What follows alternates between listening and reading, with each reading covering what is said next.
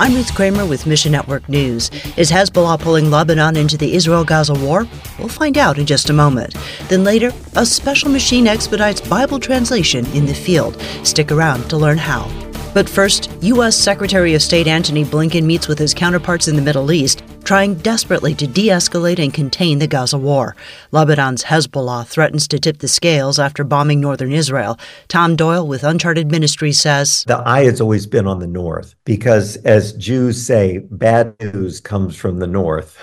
The majority of their attacks throughout history have come north of them. 4 Hezbollah members were killed in southern Lebanon this week, but Israel didn't take credit for the strikes. Hezbollah is armed to the teeth, fueled by Iranian cash and weapons galore. We've seen some of the weapon caches, the fake mountains in Lebanon. They've been waiting for decades to go to war with Israel.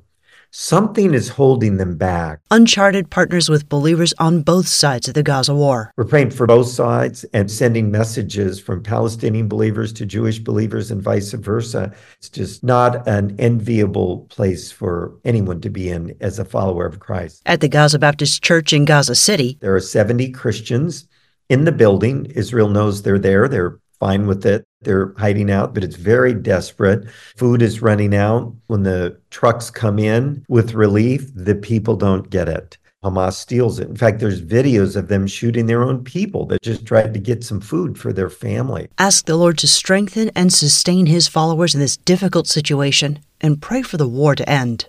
Meanwhile, the war has trickled-down effects on gospel work in Lebanon.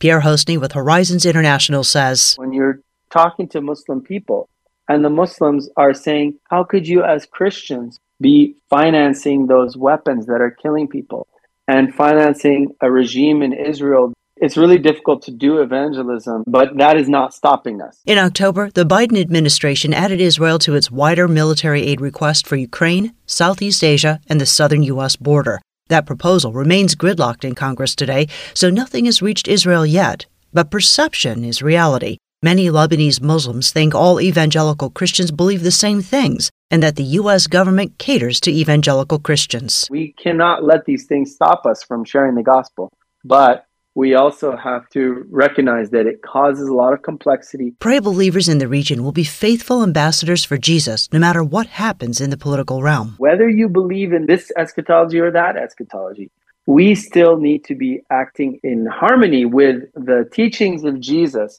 We need to stand with loving the sojourner, loving the foreigner. This is all throughout the Old Testament and New Testament. This is God's command. And the Word of God transcends borders, cultures, and language. That being said, studying Scripture is typically much easier when you can read the Bible in your own language. But what happens after translation? Tony Tafoni of Wycliffe Associates says, print-on-demand units allow locals to print Scripture without expending too many resources. We try to set it up so that they can print out books, individual books of the Bible even, and use those in evangelism and use them in drawing people's attention to the fact that there is a project available. The goal is to provide simple-to-use tools that'll make translated Scripture as accessible as possible. We're trying to use modern technology as much as we can because we know our people in the field don't really have the resources to get a lot of that done on their own. It's important to remember that while the Bible is easily accessible in some parts of the world, that's not true everywhere. Some people are desperate for Scripture. I see that hunger, I see that thirst, and that it's just a desire to understand the character of God and to grow deeper in a relationship with Him. I'm humbled. Pray that God would continue to bring His Word to hungry hearts. Thanks for listening to Mission Network News, a service of One Way Ministries. We're listener-supported by people just like you. So by giving to Mission Network News, you enable us to keep the stories of God's kingdom coming. And together, the Great Commission happens. Look for links at missionnews.org. That's missionnews.org. I'm Ruth Kramer.